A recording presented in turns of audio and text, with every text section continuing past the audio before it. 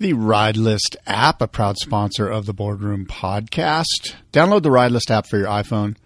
Swap, sell, or buy your gear. Ride List. The Boardroom International Surfboard Show, May 4th and 5th at the Del Mar Fairgrounds, featuring the Icons of Foam Shaping Competition, which honors Wayne Lynch. 8 shapers are going to attempt to replicate some of Wayne Lynch's epic surfboards. Different panel discussions featuring surfers such as Bing Copeland, Wayne Lynch, Peter Townend, Jerry Lopez, Taylor Knox, Damian Hobgood, many, many others. The Boardroom Talks, hosted by Chris Morrow, former editor of Surfer Magazine, and now the host of a great podcast called People Who Surf. I urge you to check that out. And also this weekend, the California Gold Surf Auction. You can preview and inspect all of the boards in the auction at the Boardroom International Surfboard Show. Or, if you can't make it down there, simply download the app, California Gold Surf Auction, and you can see all 75 auction lots in high-definition images. You can bid from anywhere in the world using your phone, iPad, laptop, personal computer. CaliforniaGoldSurfAuction.com. And the show brought to you by Ranch 45 Restaurant in California. Farm-to-table goodness, breakfast and lunch. Responsibly sourced provisions for your healthy lifestyle. Ranch 45. And, of course, you can swing by and grab your dinner and cook it at home. Live great. Ranch 45.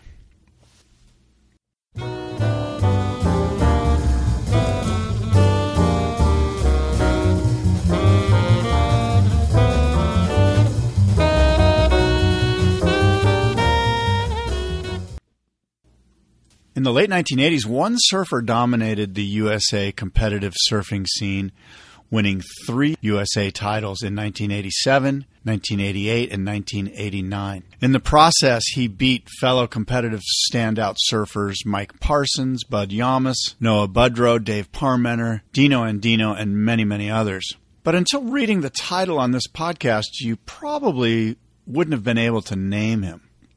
Mike Lambresi. On the Boardroom podcast. Let us begin.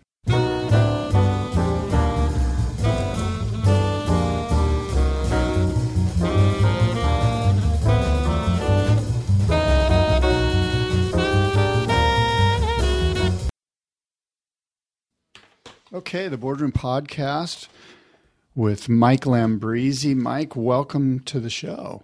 Well, thanks for having me. I'm glad to be here. I've got my Oolong. My oolong, yeah. I got my water. I'm good. Interesting. Okay. I'm going to start. I usually start off with some kind of a little bit left to center questions just to kind of get us going. Okay.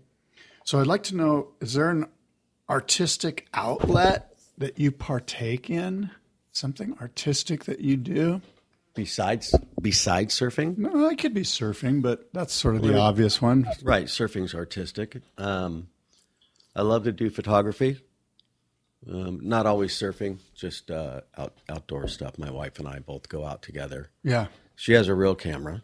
Uh-huh. I have my iPhone, which does pretty good, and yeah, that's artistic because then you get to edit and play with things and then print them out and see how they turn out. Yeah. And yeah, I really enjoy that. That's a way to get to feel artistic when you don't have a lot of artistic skills like drawing or something like that. So are you not artistic? Would you say that? I'm not. No. Yeah. I don't have like an artistic skill of drawing or anything like that. So I have to use a camera in order for it to let out my artistic side. Right. What about music? Do you like music? I love music. What do you like? Oh gosh, I like it all. I like rock. I like a lot of old stuff. Can't help it. What does that mean? What is old stuff? Give me for me. Yeah. No, that would be Led Zeppelin, The Doors, Jimi Hendrix, stuff like that from when I was growing up. Sure. I like a lot of the new music, which would be Cage the Elephant. Newer alternative bands, maybe not new, but more recent. Yeah. And but I can't sing worth a damn, so yeah, I just enjoy it. Okay. And what was the last live music performance you saw? Wow. My wife and I go out often to see live music at night. I can't remember the last. It might have been just a local band, Clay Colton. Yeah. In Carlsbad. All right. Yeah. Cool. What does Clay play? What does he play? That sounds like country. Well, he does do some of that, and he does really well at Irish type of rock and roll. Like Waterboys, things like that. Okay.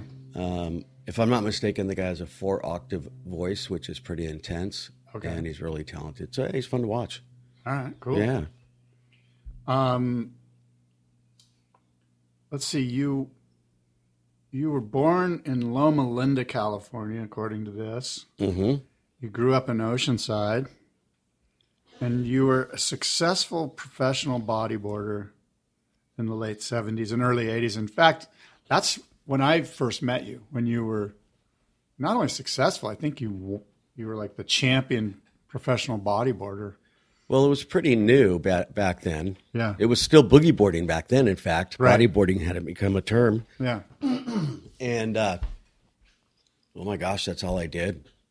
I think I won the first pro bodyboard contest ever. Yeah. And I got $500 up in Huntington Beach. I was 15, got me a moped, and grabbed my surfboard and headed to the beach. Right. I was doing both. Cool. It says here that you began stand-up surfing in 1982, and that you Completely incorrect. Okay. Yeah. This is from the Encyclopedia of Surfing. Yeah, there's a lot of people who have written that over the years, so it's kind of just kept going. Yeah. That's the year I graduated. I'd have been surfing since I was about 12, Yeah. so that would have been about 76 or 75 that I started surfing. And it says here that you skipped amateur competition altogether, which I recall surfing against you in those YMCA Surf Series things with, the Encinitas YMCA, and that was in 81 or something. But maybe that's my memory being wrong there. I don't know. I might have surfed a few amateur contests here and there. I remember doing a WSA when I was in the boys division. Then I just remember surfing and amateur contest, as far as that goes, the NSSA, when that hit, I did that for Oceanside High. Yeah. But I never got into it in a way that was trying to achieve or grow that into a professional career. I was just surfing the contest for fun and for practice, and I love competing. Yeah. I always have. And so I guess I just didn't take it serious enough. On a scale of 1 to 10, where do you rank as far as your competitive spirit? Oh my gosh. I would say I was a 9 or a 10 when I was competing. Yeah. I could be ruthless to the point where it would embarrass me today. Yeah. Yeah. And what about now? You're competitive now. I mean, are you competitive at home, like with Scrabble or with? I'm competitive in Anything? nature, but having had 3 kids and 5 grandkids, I've learned how to tone it back and let other people win sometimes. Yeah. And to try to just enjoy it. Oh, good for you. But it's not always that easy. Yeah. I like to win, so I always am thinking of how do I do this to maximize or to win, or to be successful. Just kind of the way my mind works. Why do you think what do you attribute that to? My gosh. Because I asked the question because I know you as a hyper competitive person, and I'm wondering, we know that, but why? What drove me? Well, there's a lot of different things that drive people. Everybody has their own story, I guess. That's a good question. I used to think that you're just kind of born competitive, but I don't know that that's the case anymore. What about siblings? I had a little sister, but that wasn't the driving force. I think the driving force, first of all, just a little bit of it came natural, but then second, in life, it was a way for me to feel needs in my life or to accomplish things and get recognized and things of that nature. So once I found out I was good at it, I thought I'm gonna do the best I can at this and see what I can get from it. Right. So you were getting some accolades. You were getting some attention, and obviously, as a young kid, that feels good. Yeah. And I think you see that a lot, especially from kids from broken homes or that are poor. Is that the situation with you? It was, yeah. So it was just... What was your home life like? When you say broken. Mom and Dad split up when I was about 8, and my dad lived downtown, and I saw him once in a great while. And I think I don't know the exact age, but maybe 13 or 14. Some things happened that landed me in a foster home for a little while. So, just being, not having that stability, not having the surrounding and the upbringing that would provide all of those nurturing type things, that maybe that was fulfilling for a while. Yeah. And it seems as if you've sort of broken that cycle. I mean, you've been married and is it the same wife you've had the whole time? No. It's interesting because that's always the goal. Yeah. That's what you say when you're getting married, but then sometimes you get older and you find out that life happens and you see things differently. And sometimes there's those aha moments where you go, oh, I get it. I see why my parents had trouble with this, or I see why people do these things. Because then all of a sudden you're in a situation. And sometimes until you suffer or go through things like that, you can't relate to other people. Yeah. It's really hard. Yeah. Are you a spiritual person? No.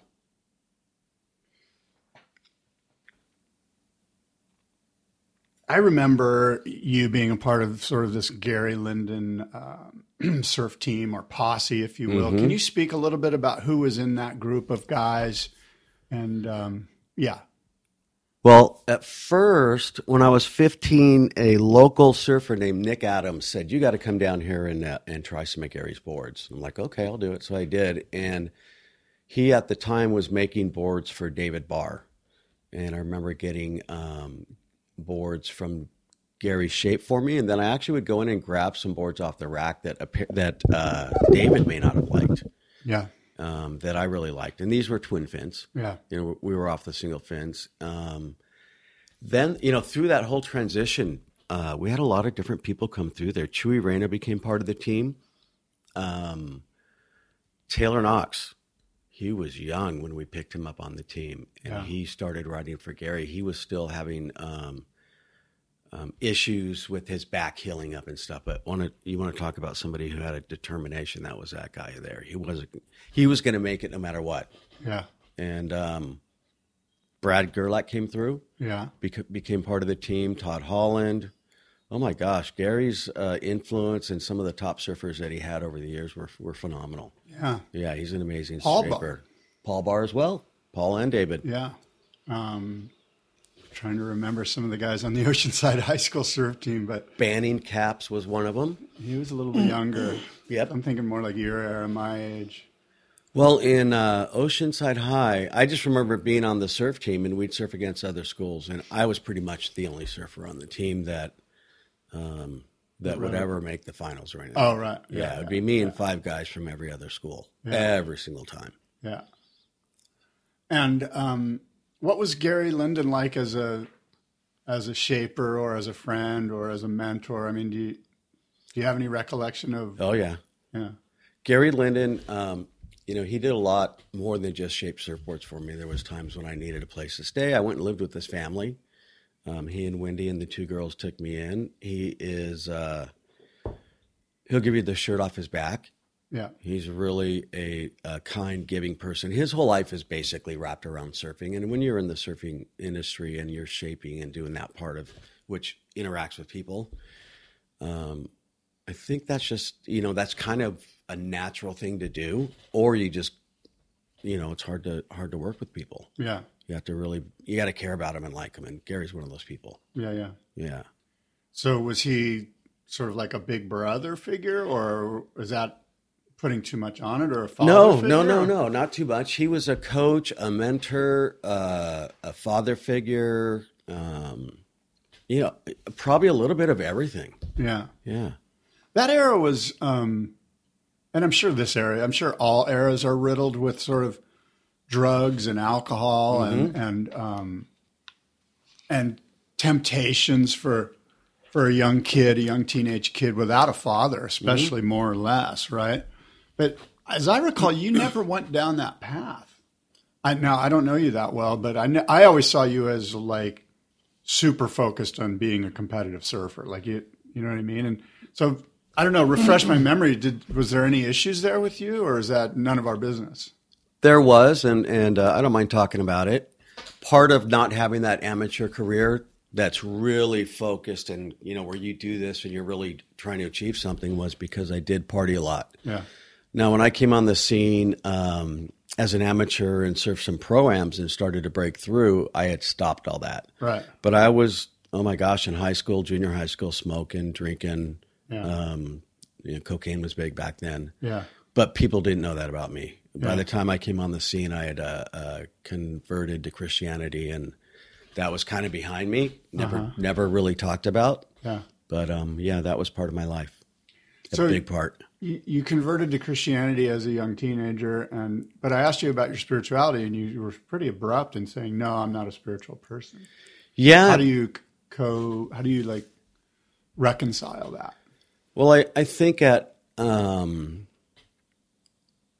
55 now, so over years and years of growing and having our own experiences, we come to our own belief systems. Yeah. Right. And we get there without anybody's help. Sure. And so, at this point, I don't know the answers. Right. I don't try to pretend I do. Right. I'm not really a big fan of religion. Yeah. Any of them. But not religion, maybe more spirituality, like the concept of some power that's out there that's greater Oh, than sure, Scott and sure. greater than Mike. Yeah. No, I believe that. I just all the other stuff surrounding it is really hard for me to swallow sometimes. I would agree with that. I think most people feel that way. If you're selling it, I'm not buying it. But if you're telling it through your actions, perhaps right. I'll listen. Mm-hmm. Mm-hmm. Hey, a quick break in the podcast to tell you about the Ride List app. The Ride List app for your iPhone, you can download it, and when you do, you'll be able to buy, sell, and swap your gear, whether it be surf gear, snow gear, skate gear, vintage stuff, camera gear, bike gear. And I'm on the app right now, and I'm just browsing here. There's a Quicksilver Team Rider board for $350. A Lost Sub Driver, 6'4" Lost Sub Driver for only $100. And I'm going to take a peek at this because, this one is in good shape. This is the kind of great deal you can get on Ride List. $100 for a Lost Sub Driver.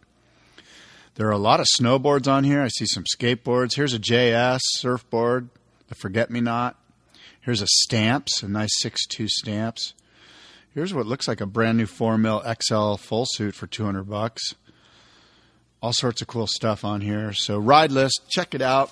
Ride, sell, swap, or buy your gear. It's a gear marketplace for people like you and I. Ride List. Download it today. So in 1983, as a professional, I think you were a senior in high school. I graduated in 82. 82. Yep, just graduated. You won the California Stubbies Trials, a professional event. Tell me a little bit about that, if you can recall some of that. Oh, yeah. That's a big event for California. It was the biggest one of the year that year, I believe. The year before, I had surfed the event, 82, and got, I don't know, it's like 9th or 13th or something. Where was this? Lowers or Oceanside? Lowers, yeah. Lowers. So that year, 83... You're 18 years old. You're 17 or 18 years old. I was 18. Yeah. And I might have turned 18 during the event. I can't remember. But Stubbies had just signed me to a contract, and they said, we're gonna support you. Jim Watson was running a lot of what they did and helped out. And I went to that event really with I didn't know any better. Yeah. Sometimes you are afraid. And you're nervous and you're scared. And sometimes you're like, I can do this or whatever. But I had no expectations. It was just like, I want to go up here and kill it. I just want to do anything I can do. And I was hungry. Yeah. Next thing you know, I'm going through heats and I'm in the quarters, semis, and finals against Dave Parmenter. Yeah. Who at that time hadn't lost a heat, I don't think, in a few years. Yeah. He was on a roll. Yeah. And it was a big event for me, and what a launching pad out of nowhere to win that. Yeah, so you won the biggest professional event for California surfers, 1983, at Lowers against Dave Parmenter. It was a competitive machine. Frankly, still is to this day. And you said a launching pad. So tell me, what did that launch you on? I'm imagining you got sent to Australia for the Stubbies event in Australia. Part of that event, first and second got money and a ticket to Australia and a seed into the Stubbies at Burley Head. And so Dave and I, and we're kind of... How do you get along with Dave at this point? I haven't seen him in a while, but No, not now, but I mean... at this point? Yeah, when you're... Because he's pretty competitive, and you are too, so I can see you guys kind of going at it. You know, he took shots at me when he could, and it was always funny with Dave because he would either be taking a shot at you or something, or he'd be the most helpful, giving guy you know. You know, like if he took you under his wing while you're going to be in a final or something, he would really, really give you some good input and really, really help out. But did you see both sides of that? Mm-hmm, all the time. Yeah. Dave was he definitely showed both sides all the time. Yeah. But we went to Australia. If I remember correctly, we even stayed in the same hotel room. I can't guarantee that, but as fate would have it, we were seated against each other in the first round of the main event. Oh, my God. I know. It was unbelievable. And it's man-on-man at Burley Heads? Yeah. Oh, my God. And so Dave tried to get into my head a couple of days ahead of time. How did he do that? What did he do? Oh, things like, hey, you know what? You may have won the Stubbies with, trying to outmaneuver me and be quicker or whatever, but I'm smarter. There's a buoy. I'm going to use that buoy, and I'm going to kick your ass. He basically just said, you cannot outsmart me and beat me in a heat. That's incredible. And I did everything I could to make sure that it was the buoy. And by using the buoy at the end, that I won. Awesome. I blocked him by using the buoy. Wow, that's so incredible. It was great. How big were the waves? What were the waves? It was like 3 feet inside Burley. Yeah. And beating him was always a challenge because he was so good. Yeah. He really was. Yeah. But, that's pretty interesting. He was pretty mad at me for a while after that. I bet. What was it like that night in the hotel room? I mean, was it? I have no idea. I doubt we were around each other much. Yeah. And then I was getting ready for the next heat. Yeah. Which I can't remember who that was against. It might have been Sean. Oh, I think that was the year Sean Thompson was going for a world title. I think I had Sean in a later heat. Right. Yeah. So how far? Oh, wait a minute. This is my first year. No, that's not the case. The first year, I had Mark Richards in the next heat. And he was the defending champion, but I think he was the defending world champ and the defending Stubbies champ. Yeah. And I think it was my 19th birthday that I surfed against him, and I came out victorious. Awesome. And that was him and Sean were my idols. So I was above the moon at that point. It was pretty amazing. That's incredible. I mean, I can't imagine the feeling of elation you must have had defeating these guys that, like you say, they were our generations. We didn't have Californians really to look up to. No, we didn't. Not until Tom came along, and he was our age. Yeah. So it was always those guys that you and I looked to, and that's who the magazines kind of pushed. There just simply wasn't. But anyway, I digress. So after beating the defending world champion and the defending champion of the Stubbies in Mark Richards, imagine your next heat must have been a bit of a downer. I don't know. I'm just assuming that you kind of drank the Kool-Aid. Do you remember a surfer named Kingsley Looker? Yes. I think he may have beat me by the largest margin ever. I do not know what happened in the next heat. All I know is I got just slaughtered by him. And it was probably 2 foot blown out Burley Heads. Yeah. But that's contest. You run. They run and you go back then. Yeah. Yeah, he annihilated me. Wow. So you joined the tour in 83, according to this. And you finished the 1984 season ranked number 18 in the world. And you were named by the ASP the most improved surfer. Mm-hmm.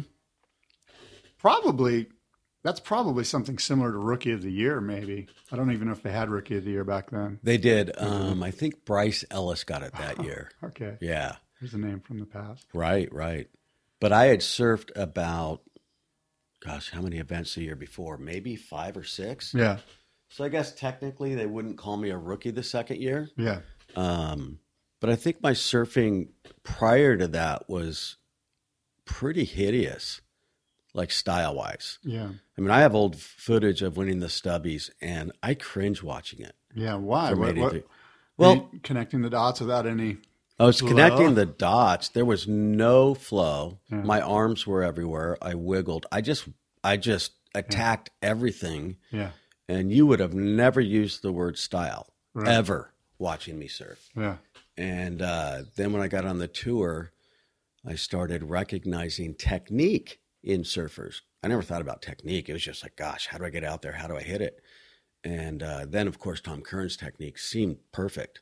So I just started studying the way people did things with their weight, their arms, where they would point, the center of gravity, the line you take on a wave. And that's what changed my surfing a lot. Because I think it was a huge transformation. It took a few years to do it. Was Tom a big influence? Yeah. Yeah.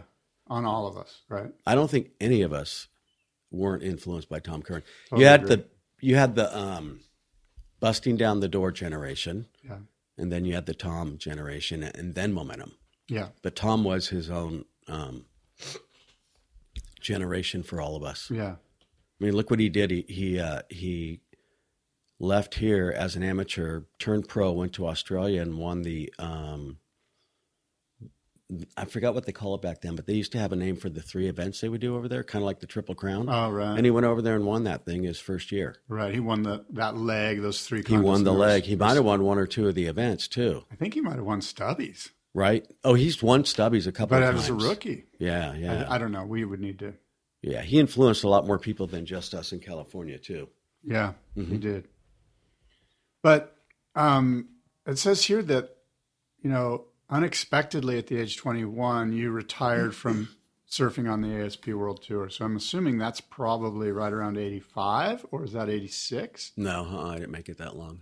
So I did a few events the first year and finished 46th, just surfing like the last half of them. yeah, The next year I finished 18th. And then that third year, I had a lot of aspirations to get up into the top 10. yeah, You know what the surfing tour was like back then. Yeah. 10 months, 11 months a year, living out of a suitcase. My kid's mother got pregnant with our first child while I was traveling. yeah, And it was like, oh my gosh, how am I going to do this? I can't be gone 10 months a year. I just can't do it. yeah, And the traveling was really hard. I don't like yeah, the grind. I didn't like it. yeah. Were you making any money? No, I was just getting by. Yeah, And I don't think many people were making money then. It was probably just the top 5 or a couple of those guys. And then Joey started the PSAA. yeah. Joey Buran. Yeah, and I thought, well, I'll try that, and I'll just try being a rep and do that and see if I can make ends meet. And turns out I didn't need to be a rep. I just surfed the Bud Tour, and I would still travel to some of the ASP events and compete in them. Like I would go to Japan once or twice a year. I would go to Hawaii. Always go up to Santa Cruz and surf the O'Neill. If there's anything within range, Right. I would go do it. Right. But with the tour being domestic, as we were having kids, I was home most of the time. Right. It was kind of a perfect situation for you, really. Yeah. I do have some, not regret, because you can't regret that. I mean, I got 3 amazing children. Yeah. But I always wish I could have measured myself the proper way Yeah. against the best. Yeah. That's It's funny you say that because one of the things in my notes is, and I'm jumping ahead a little bit here, but when, you basically retired around 89 or something like that. Mm-hmm. So 10 years later in 99, roughly 2000, 2001, kind of in there, Rabbit Bartholomew sort of takes this, this Billabong concept that he had, taking pro surfers to great locations in Australia or wherever in India. And he turned that into basically the dream tour, like we're going to do. So when you look back, you're like, gosh, 10 years, I was just 10 years removed from being in really good waves all the time and only maybe 8 times a year. right. Relative to what you mentioned, which was horrible surf. They run it no matter what. Yep. They blow the horn and you go out. Well, there was no webcast. It was really not pleasant. No, and then you just had these trials you had to get through every time just to get up against the top 16. Right. Hiring for a small business is critical. It's imperative that you find a highly qualified professional to treat and grow your business with the same care and detail that you do. LinkedIn Jobs will be your next big unlock. LinkedIn Jobs has created the tools to find the right professionals for your team fast and for free. Everybody is already on LinkedIn with their resume and their references. So the fact that LinkedIn built a hiring platform to connect the dots between everything is simple genius. It's way more sophisticated than a job board. It's a vast network of more than 1 billion professionals meticulously organized to connect people by skill set, desire, ambition, all in an effort to help us advance our position. And it's easy to use and intuitive. So effective that 86% of small businesses get a qualified candidate within 24 hours. Fast hiring solutions means achieving your goals in record time with rapid growth in 2024. LinkedIn Jobs will even help you write the job descriptions and give you tools and prompts to help you interview your candidate like a pro. LinkedIn.com/surf is where you go to post your job for free. Yes, totally free. And you can let the world's largest social network of business professionals work to connect you with the ideal candidate to help you grow your business. That is LinkedIn.com/surf to post your job for free. Terms and conditions apply. I never really thought about it, that it was so close, 10 years away, but yeah, that's an amazing thing that he did, and I sure would have loved to have tried that. That's for sure. Yeah. So in 87, 88, 89, you're on the domestic tour, what we call the Bud Tour because they were the sponsor, but it's the PSAA.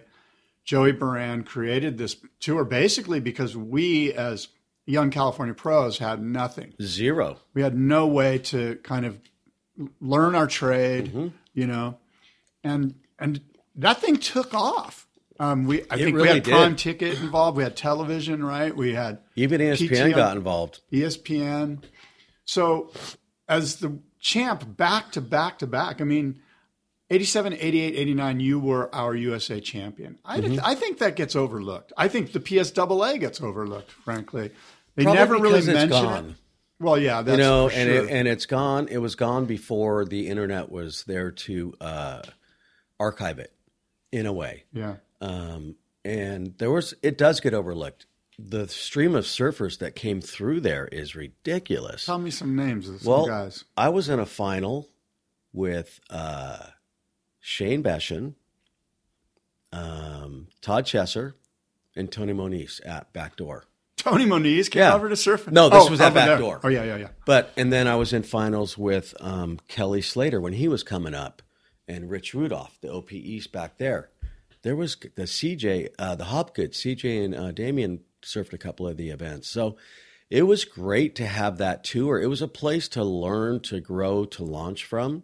And we don't really have that anymore. It's a much tougher. We're missing that? Because I look at North American surfers, and I feel like they're not very hungry. They're not very seasoned. They've kind of been given too much too soon.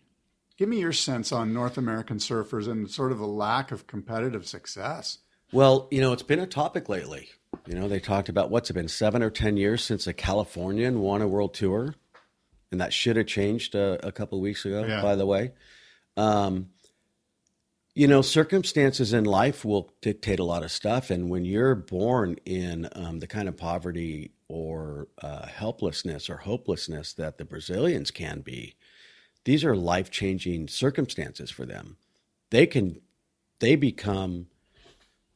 money that's going to affect their entire family. I mean, that kind of hunger you can't really do that, or that kind of hunger is hard to match when you're brought up in an affluent home, given everything from a really young age.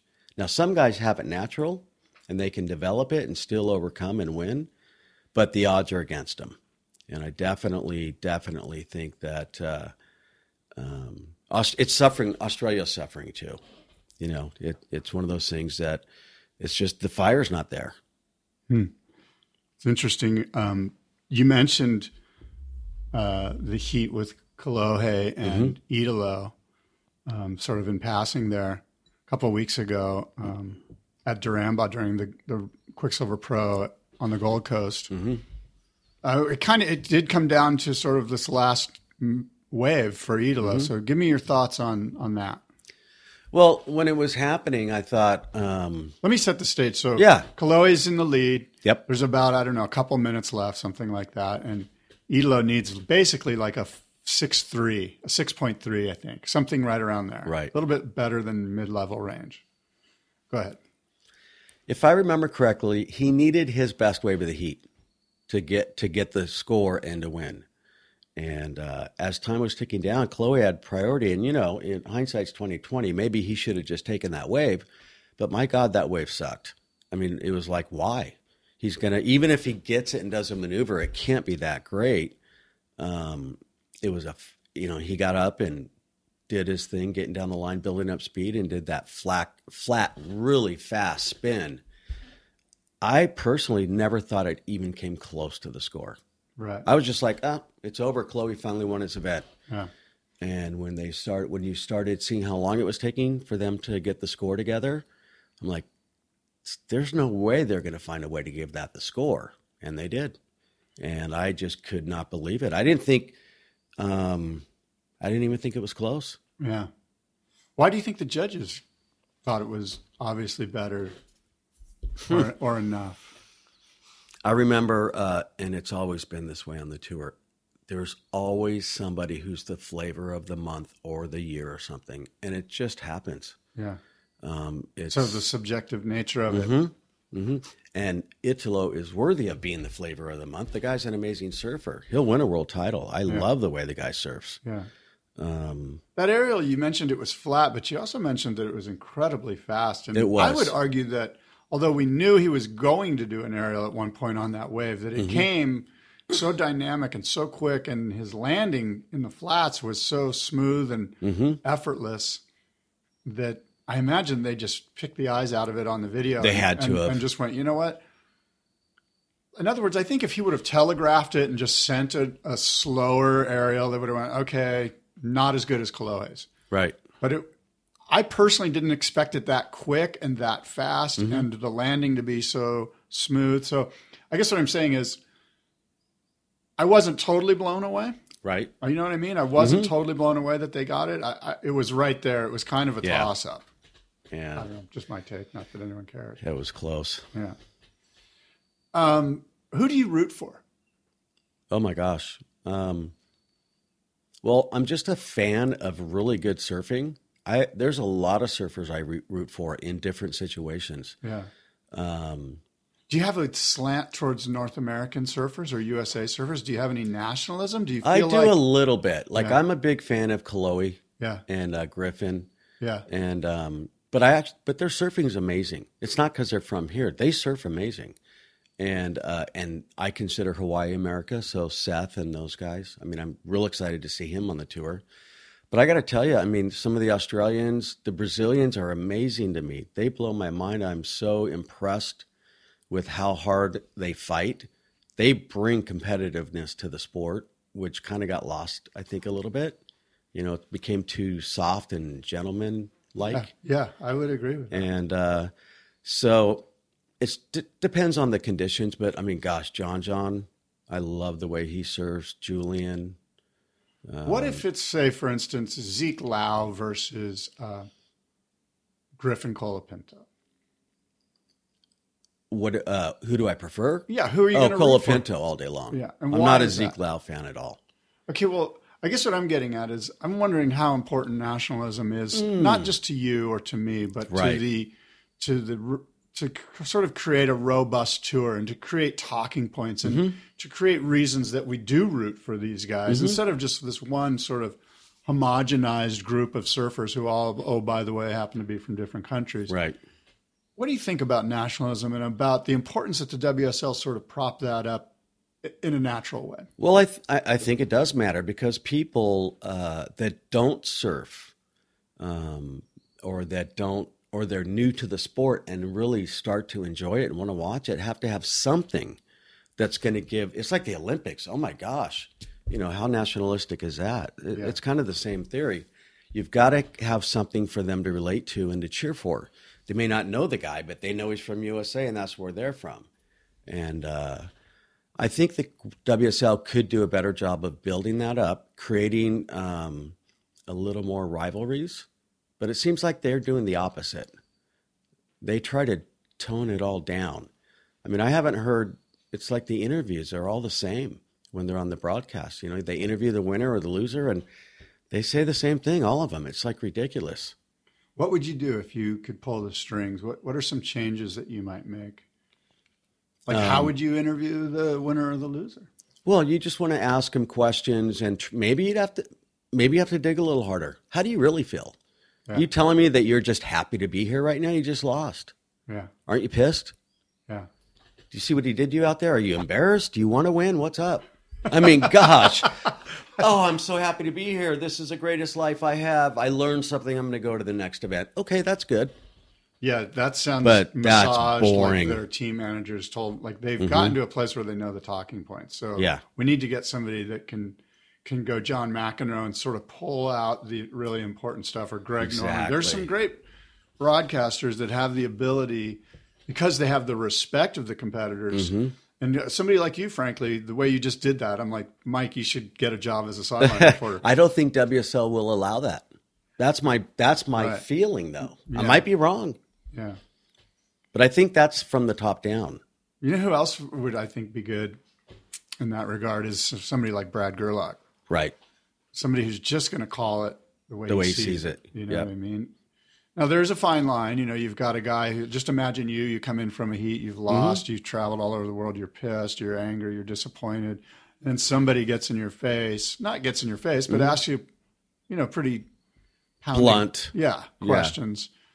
And so there is, it's really a hard position to fill. That person has to. You have to walk a really tight rope there, because you want to ask. I mean, you want to get the true raw emotion, but you don't want to hurt. You don't want to offend or hurt somebody who's just lost. Yeah. You can do that though. Yeah. You can just say, "Hey, tell us how you feel right now." That was a hard heat. You gave it everything you got, and you lost. As you do know, other sports have like post-event press conferences. Like you're probably watching some of the NBA or the NHL hockey right now, and all of these sports have these post-event pressers where you have to sit down and you have to talk until I'm sure there's 10 minutes you're given or whatever. That might be something that the WSL looks at. Just a thought. Yeah, that could be good. What else? What else would you change on the tour? I'd shorten it. I would get rid of the bottom third of the surfers. There's too many of them. 24 surfers would be good? Would 24 be good? Right now they're at 30, 32, 34. 32, and then the wild cards. 20, maybe 24, including the wild cards. Right. Like 22 on the tour. Yeah. And then have, or 20 that qualify, your two replacements or injury wild cards, and then the two that they give to. Don't they give two to every sponsor for every event? I believe there's two that float around, yeah. And they've got to have it takes too long, and some of the surfing that goes on is just really not worth watching. Yeah. It's not. It's the level of surfing is insane for everybody. I mean, you can go down to the beach here and where we live and see great surfing. Yeah. But at a certain level in professionalism, there are little fine lines that create huge gaps in ability. Yeah. And the back part of the tour, and I'm not trying to diss them or anything. Right. I'm not there competing, and they're better than I am. Right. But for the sake of the broadcast and the tour, I'd like to see it be less surfers. Yeah. And that you get less time you need for waves. Yeah. Yeah. For sure. That's true. What about, and this is sort of cooked into what you just said, but maybe, and maybe you don't need, I was going to say lengthening the waiting period, but maybe with less surfers, you don't need to do that. That would help that. Yeah.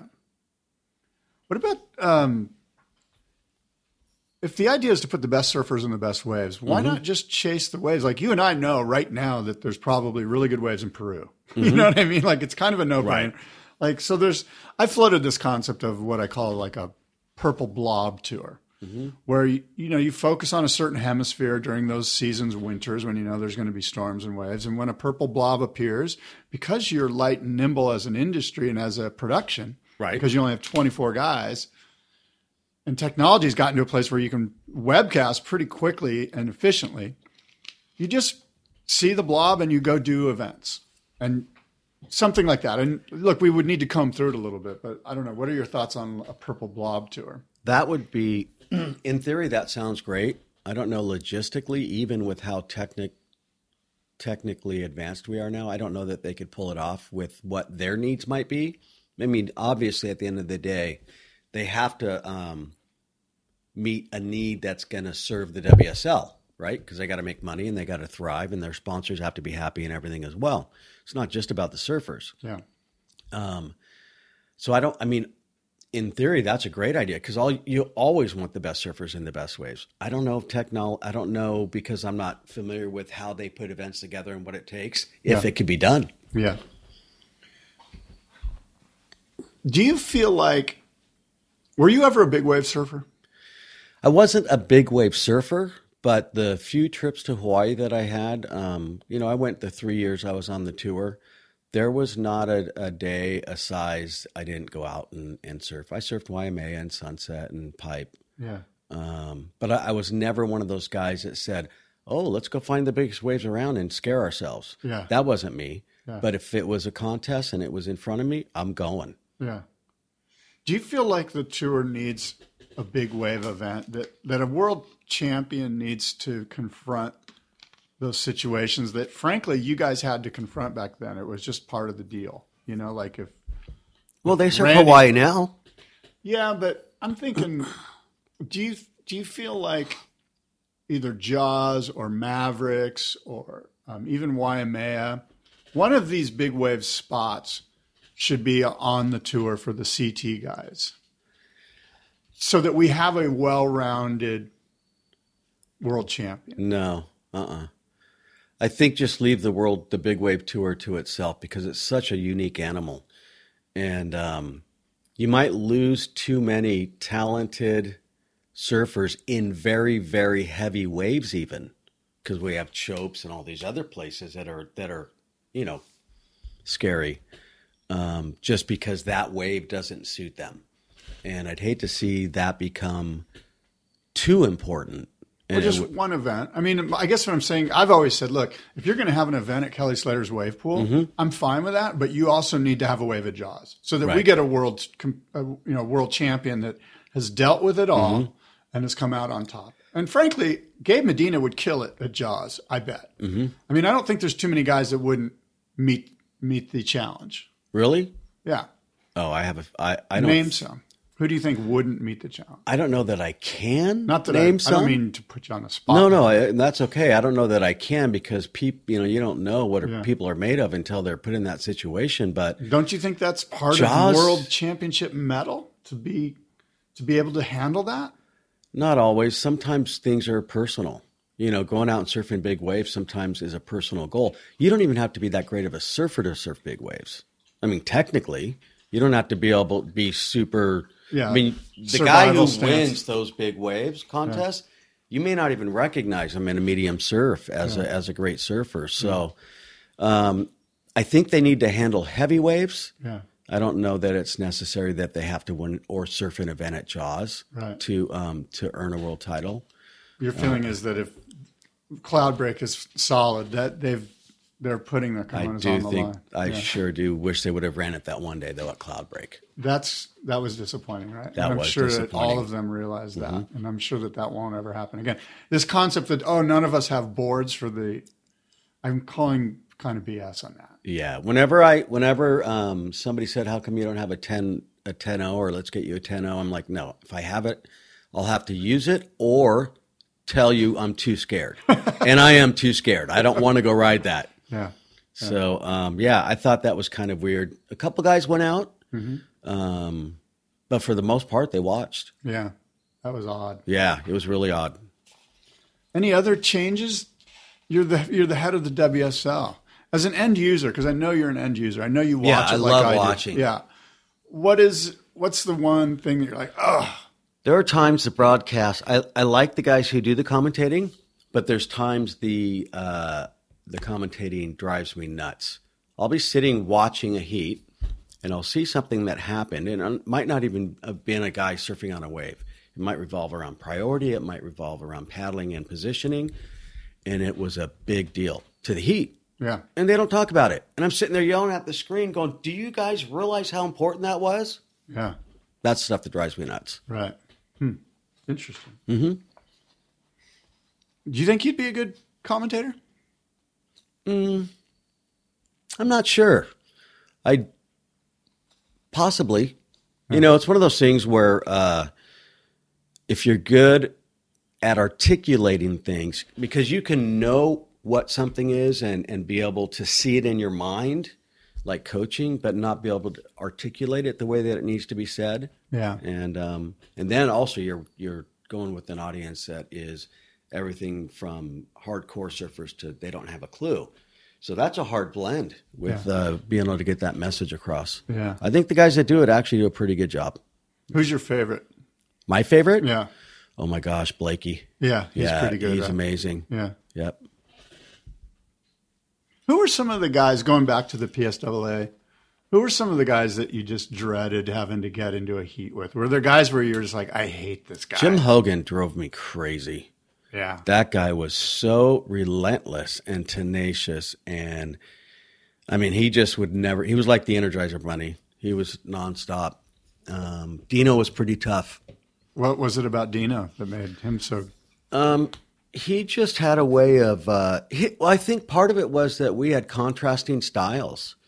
And sometimes that's hard. It's you got to figure out a way to beat somebody whose style's different than yours.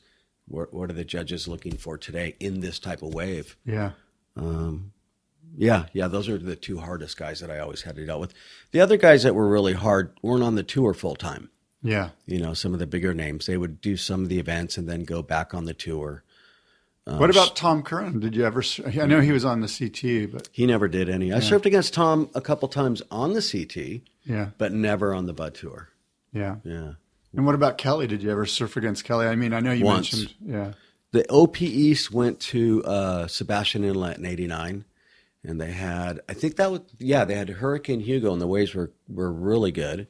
Wow. And the final was, and I think Kelly must have been like 16 or 17. I was 25. He was young. Yeah. And it was him, Bashan, Rudolph, and me. Huh. And I think the judges didn't, because Kelly was bringing a whole different approach to surfing. So if you are an international or a judge that's not from an area watching somebody do something all the time, you don't know what to do with it.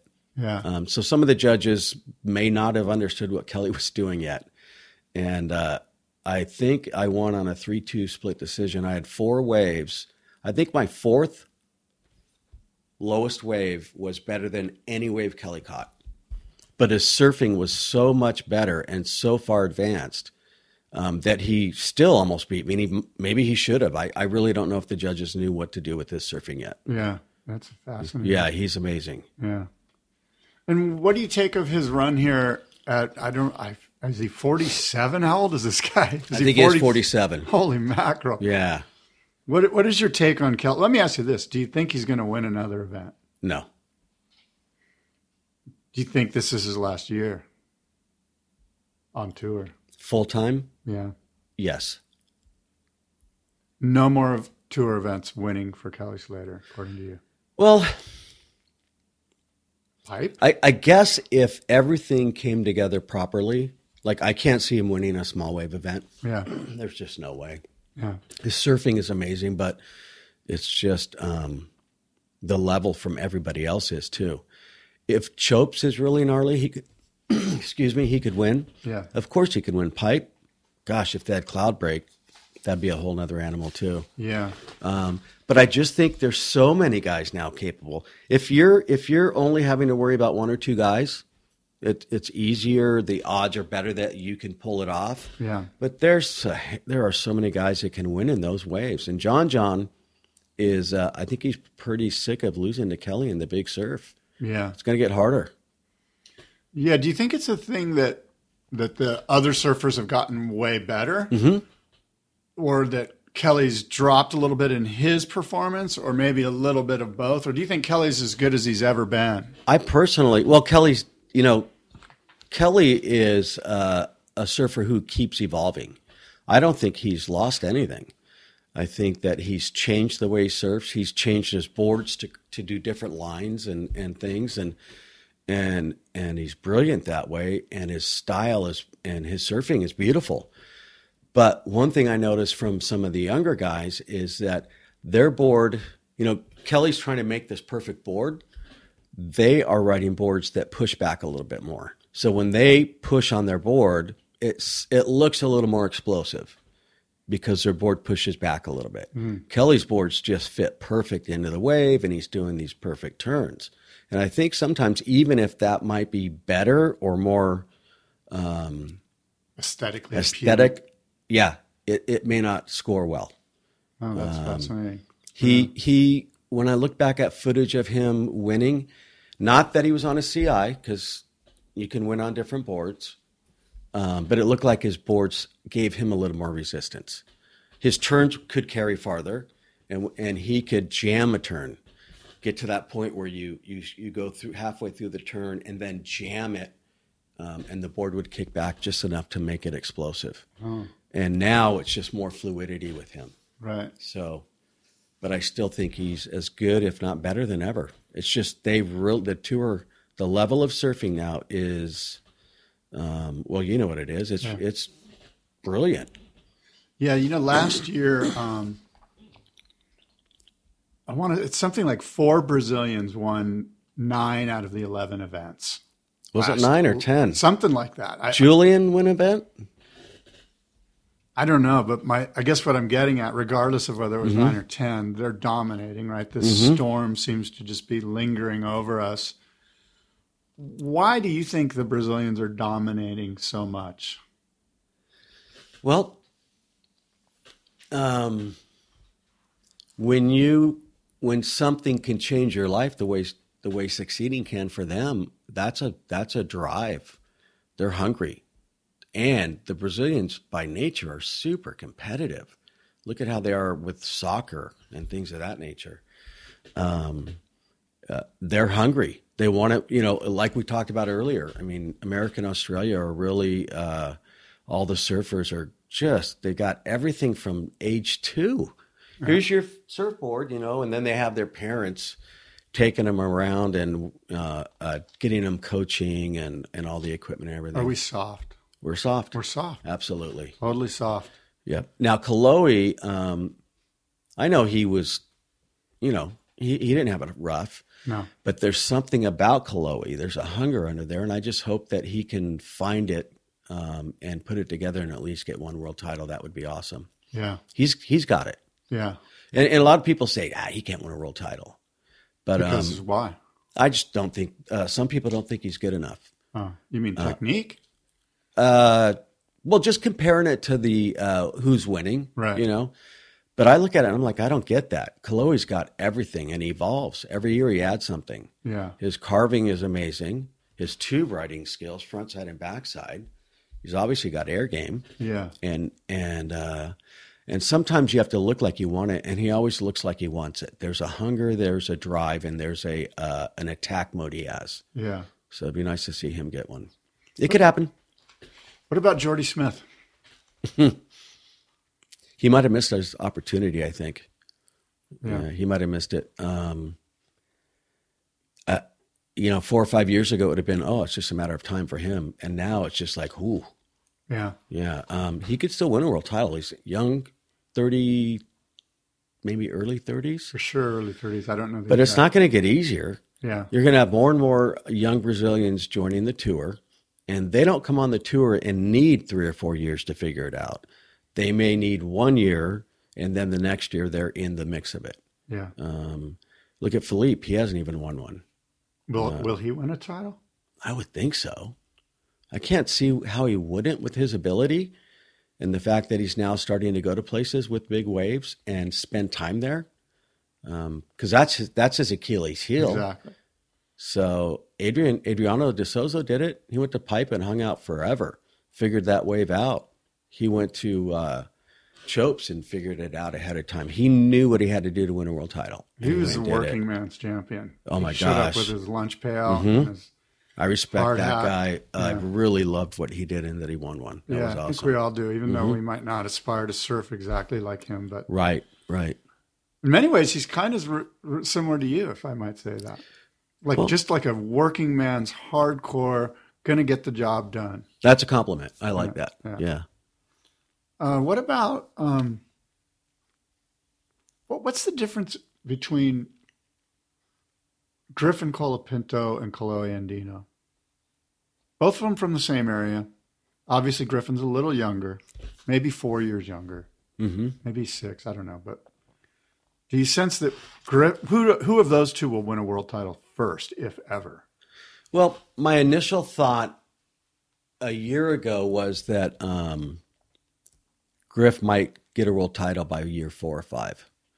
And then he really started to struggle competitively. And it almost looks to me like, because his surfing is beautiful, it's technical, it's futuristic, and he understands carving matters. And, for us especially, we love carving. But man, they just were propping him up like he was the next best thing ever. Even the pro surfers, the WSL, everybody. How can you not let that affect you a little bit, no matter how good of a kid you are? Yeah. And he's going to have to figure out a way to find that hunger and desire and not listen to all that noise if he wants to win a title. That's hard. I mean, you've got the Joels in the mix going, oh, you're the best surfer. And, you're like, oh my gosh, my heroes are telling me this. Yeah. So that's going to be a hard thing for him. But as far as ability goes with him and Chloe, I think Griff might have a little more natural ability, but I don't necessarily think that means he's going to outperform Chloe on a regular basis. It could be close. Yeah. Are you still tight with Dino, his father? No. Every time I see him, it's really good to see him. A hug and how are you? And but life took us different directions. Yeah. So Is there anyone on from those days that you see around, like in the water at the harbor or wherever you surf? I mean, I see Chewy. Yeah. But no, not really. Taylor a little bit now and then, but he was also a little bit after me. Yeah. When I go to the surfer event, I like seeing those guys. Yeah. Amar and Sean and Rabbit and Ian. Yeah. The guys, and I mean, if it was Curran and Aki, oh my gosh, that would be, that would be great. But no, I don't see anybody. It's weird. You get out of the surf industry and you get removed, and it's like you never. It's different. Yeah. Yeah. Yeah. What are your thoughts on Kanoa Igarashi? Do you think he'll be a world champion? What the heck happened to that kid? Was it last year at J-Bay or the year before that he showed up with sharp eyes? I don't know how to. It's always been the other way around. Somebody leaves a surfboard manufacturer, they get on a CI, and all of a sudden their surfing goes through the roof because Al was such a great shaper and designer. And he grew up on those boards, and he's really good on them. But something changed when he got on those sharp eyes at J-Bay, and it clicked in a way to where it was like, oh my gosh. Because it looked like he was regressing and going to fall off the tour after year 2. I mean, he just kept, it was hard to tell what it was, but then he got on those boards, and all of a sudden he just became an animal. And it wasn't a flash like just that event. I just kept watching him, and it's like something's clicking and changing. And he's going to take it to the next level. He'll compete for a title. It's hard to say somebody's going to win a world title. I mean, only one guy does a year. Yeah, right. But he'll be in the race points wise at some point. Yeah, I think, and has the ability, because a lot of times guys win like Adriano. Without being the most exceptional, exciting surfer in the world. Right. and it comes down to hard work, making good decisions, and all Damien the pieces. Hardman comes to mind. Yeah, all the pieces falling into place at the right time. It just sometimes that's how it is. And I would suggest to you that Kanoa, he grew up in Huntington Beach. He had all of this sort of North American USA, like he had the opportunity to become soft, if you will. But because culturally he has ties to Japan and the culture in Japan, he never fully bought into the I'm good, world title, whatever, look at my new Range Rover. Right. I'm good. You know what I mean? Right. Like it seems like there was a fire that sort of simmers real low and you don't always see the flame, but it's really under there. Well, I mean, you can tell it's there when you see the interferences that happen in his heats. Yeah. Not a lot of interferences in general, right, in the tour nowadays, but he's had like 3 or 4 in the last couple of years, and they all tended to be with, like, I think the same person. He's competitive. He's a sneaky little one too. Yeah. That when you say the fire burning just under there and we don't see it, it's there. Yeah. You have to look for it though. Are you excited for the Olympics? Surfing in the Olympics for the first time in 2020 in Tokyo. Oh my gosh, excited? No. I think it's a pretty big accomplishment, and I commend Fernando for getting that pulled off, but it doesn't necessarily excite me. Yeah. I get excited for the next CT event. Right. And that's going to be, who knows if it's going to be in good surf? Is it going to be in a wave pool? We have no idea. And it's not going to have the best surfers in the world. Yeah. It's going to be a mix of them. Yeah. Because they got to get every country in there. Yeah. There's going to be some nationalism that will rear its head. That's what I'm going to enjoy. Yeah. I'm going to enjoy that part and of it. who do you think will be surfing for the USA? Understanding that you got to throw the Hawaiians in there too. John. How many are they going to get? 2. 2? Oh, no. 2 men, 2 women. Wow, it's going to be John, and either Kaloe Griff or Seth. Because that's another year or 2, right? Or another year. So Seth will have a chance to develop, and it's going to be a battle. Yeah. I think John in one of those 3. Am I leaving anybody out? Well, no, I don't think you are. Kalohe, Griff, John, and Seth, maybe Seth if he's matured enough. Zeke's a North American. I don't see him having a chance. Yeah. And then the interesting thing is Kanoa, but he's on the Japanese He's team. Japanese, right? Yeah. He's a Japanese team. And he is huge in Japan, like crazy huge. Oh, yeah. I've heard. Here's something interesting that you're the first person I'm going to tell this to, that I heard this the other day. I actually heard it at Marcio Zuvi's shop, Sharp Eye. I was down there rapping out with him. And he said that the Brazilian storm is over because the economy in Brazil has taken such a tank the last 6, 7, 8 years or whatever it's been, that there simply isn't any money to bring up young Brazilian surfers anymore. He was telling me that the last Brazilian guy is this kid, I'm forgetting his name now, Mateo Hurdy, I think, or something like that. Yeah. I think he might be on tour now, maybe. I think he's on the QS. Yeah, so he said after that, it's over. There's no more Brazilians coming on tour because of the way the economy is there. There's no more great stories from the favela of some Brazilian surf company going, hey, this kid rips. He doesn't have anything. Let's set him up and prop him up and bring him along. And he was telling me that the next storm that's going to blow everyone away is going to be from Japan. That the Kanoa effect is, we don't even understand how big it is. And that every 14, 15-year-old kid in Japan is geeking out on high-performance CT surfing because of Kanoa Igarashi. And that the next storm that's going to happen is the Japanese storm. Interesting. Yeah. I hadn't thought about that. Backtracking to the beginning of that, though, and saying that the Brazilian surfers are going to have a hard time because of the lack of money. God, the lack of money is what drives those guys. That, it's like they're not going to be brought along. Well, maybe just the hunger and desire and the determination will get them there. That's where I would kind of disagree with that. But I do see how Kanoa could have that effect in Japan. We used to go to Japan, and they were crazy about surfing. Yeah. Shuji Kasuya was the best guy back then, and he was an amazing surfer. Yeah. But they just never got over the hump competitively. Yeah. What's that kid, O'Hara? Hiroti O'Hara. He's the one that won the U.S. Open a few years ago. Oh, yeah, that kid's incredible. Yeah. Right. He says he wants to buy himself a car.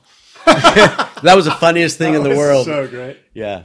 And he doesn't have a driver's license yet. But they've always had a huge love affair with surfing and admired everybody, maybe to the point where that held them back.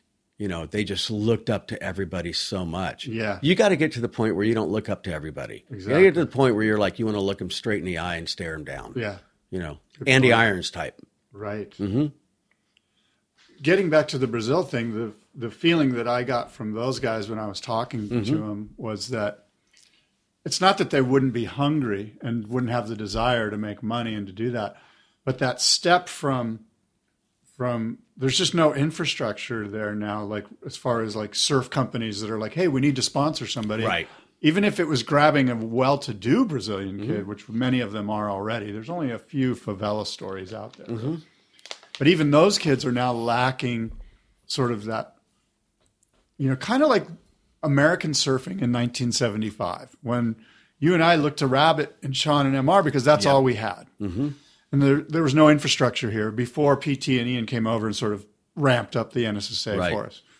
So anyway, that was the feeling, or that's what I was told. So I found that to be interesting. And Igarashi means 50 storm. Really? Rashi means storm. Wow. Iga, 50. 50 storm. Kanoa Igarashi is 50 storm. That will be, that's an interesting one. Yeah.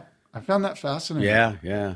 We need to watch this. We'll see in 5 years. We're going to get to see it. That's for sure. If it's all true or not. Yeah, we don't yeah. know. No, I mean, it's so hard to predict the future, but that's an interesting insight that I would have never thought of. I Obviously, found it interesting. he has some connection to Brazil. Oh, Marcio. Yeah. Oh, yeah, yeah. No, So he would have yeah. some insight there. Yeah. But I just forgot to even consider, because I've heard about Kanoa in Japan, but it didn't dawn on me what that could do as far as driving the surfers and them becoming a force. It's hard to see, but it was hard for me to see that Brazil would become a force one day. Yeah. When we were on the tours, like there'd be one or two guys, and it was like, those guys will, you know, they're going to try and do their best, but you know, they just didn't have it yet. Yeah. Now they own it. Yeah. You know. Yeah, it's fascinating. What boards are you riding these days? Vulcan. Oh, cool. Yeah, Dane you know Hans. Dane. Yeah. Yeah. I'm riding a Dragonfly quad fish, and I hated quads, and he said, just try this one. Yeah. And the reason I hated him is because you couldn't really drive or push through a turn or trust it to hold in. Yeah. And this one did that for some reason. I have no idea why. Yeah. But Maybe you're not pushing hard enough. I'm pushing hard. And, you know, instead of feeling like it just wants to drift all the time, it'll actually jam a turn. Yeah. And then you get the benefit of the fish. You know, our surf sucks. Yeah, yeah. You know, you want to cross chop and flat spots and all that. I don't want to work hard Yeah. like I used to. Yeah. I'll let the board do some of the work nowadays. Yeah, yeah. So Cool. What have we missed? Have we missed anything? We've said a lot here today. well, What do you want to say? you know, I think the one thing we didn't talk about, and I'm a super big fan, is women's pro surfing. Yeah. Yeah. Who are you a fan of? Oh my gosh, I can't believe how good they've got. Of course, Steph and Carissa, and how good they're getting. All of them. Yeah. I mean, it's such a amazing transformation from when we were on the tour to see how good they are. And one thing I've noticed, and I'm not, you know, I don't know where it's going to go, but with the men getting so far ahead futuristically in surfing with aerials and everything, there's times on good waves I'd rather watch the girls because you don't have to worry about that. Yeah. I like to watch good, clean surfing on the face. Yeah. And sometimes, like at D-Ball, we didn't get to see a lot of that. Right. So it was refreshing when the women went out because they're that good now. You can actually enjoy watching them surf. It's amazing. Lisa Anderson was pretty good in her day, right? And that was my kind gosh, of that was she kind of was- when you were around. yeah. She's a little bit younger. She's than a little younger than me. But yeah, But the rest of them kind of fell off quickly, right? Relative as far as their technique and their ability. yeah. I think I remember Wendy Botha having pretty good technique out of South Africa. Yep. And then Lisa, gosh, I think that was it. And then it just, this new group of girls. Have you ever been inducted into any Hall of Fames? Mm-mm. Like surfing Hall of Fames? Like, it seems to me that you should be in the Huntington Beach, whatever, the Walk of Fame or the Surfing Fall. You know what I mean? Like, you're the 3-time North American North American champion. Right. Like, I know you're sort of humbly, shrugging your shoulders, and I know, I don't know. I mean, those are the kinds of things other people decide, But I think because you're not in the industry, like you just sort of disappeared. Yeah. More or less from, the industry or whatever. Right. You know what I mean? And it feels as if you're not getting your due. That's my gut feeling. Well, that's nice of you to say. I enjoy interacting with friends from the industry. Yeah. When I get a chance to see them, because it's farther apart, like the Surfer Magazine thing. I went to a California Surf Museum thing a few years back. Seeing some of those guys I really enjoy. I don't really miss the industry per se. The relationships. But I like the people, some of the people and the relationships. Yeah, for sure. And as far as being overlooked, it's like, I wanted to measure myself against the best, and there's part of me that wishes I would have fit that in somewhere on the world tour. I had some good showings, but never. I would have needed to stick with it longer. But that's it. I just love surfing. Yeah. What about some of these Legends heats? I could see Mike Lambresi in a Legends heat against Dave Parmenter. How would that make you feel? It'd be fun, but there'd be no draw. It's unfortunate, but you got to have a draw, right? People have to go, I got to go see this. Right. That's Curran, that's Augie. Yeah, right. That's just the reality. Yeah, yeah. Pottinger a little bit. They tried that one at Trestles. I'd love to watch Sean and MR in a Legends heat. That would be great. Yeah. What I want to know is, how do we get invited to the World Masters Championships? Yeah, there's some politics there, isn't there? There must be. I don't even know how to do it. You're not the only one that's asked that. Yeah. I think maybe Pat Mulhern was talking to me about it a couple of years ago. Did you ever surf against Pat Mulhern? No. That guy's a character. He is. He's a competitive guy. Yeah, I bet he is. He's kind of like Jim Hogan. He's going. He's got a motor. Nonstop. Yeah. Anyway, what's next for you? Gosh, I just surfing, and that's it. Yeah. Life's kind of at a real even pace right now, and I got a good routine. My wife and I spend as much time together as we can when I'm not working. Yeah. And we love to just go out and do stuff and be outdoors and take little trips. We go to Mexico a couple times a year. Yeah, cool. Rent a place and surf down there, and just hang out. Yeah, it's just it's a mellow part of time in life right now. You're a grandfather. 5 times. That's incredible, dude. It is. That is incredible. Yeah. How old are your grandchildren? 8, 6, 4, and 2.5, maybe. Oh my God. Yeah. You're my age. 55, man. Started and got him out there. Good for you. Yeah. Congratulations. Thank you. All right, Mike. Thanks for being here, man. Appreciate it. Thanks, Scott.